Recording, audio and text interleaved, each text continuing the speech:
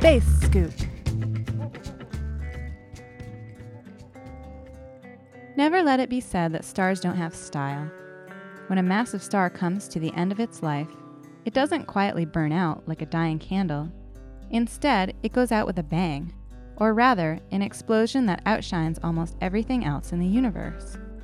This explosion is called a supernova, and when this happens, the star is torn apart, throwing material into space. But something is left behind, a neutron star, the remaining core of a massive star once it has exploded.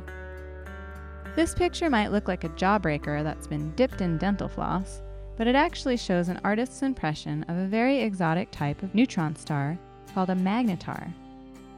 Magnetars are some of the most extreme objects known in the universe.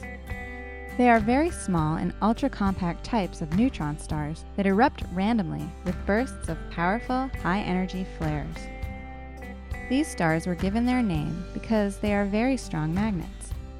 You've probably played with magnets in school. Each magnet is surrounded by an invisible force field called a magnetic field.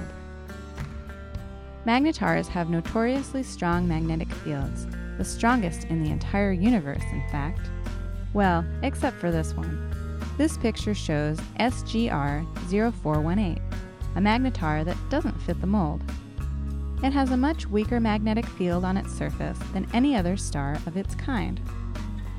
What makes this really puzzling is that it raises the question, where does the energy come from to power its dramatic high-energy flares?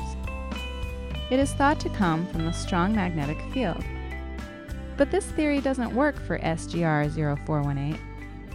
SGR-0418 appears to be an oddity amongst oddities. Astronomers are puzzled, but think there is a much stronger magnetic field underneath the surface of SGR-0418.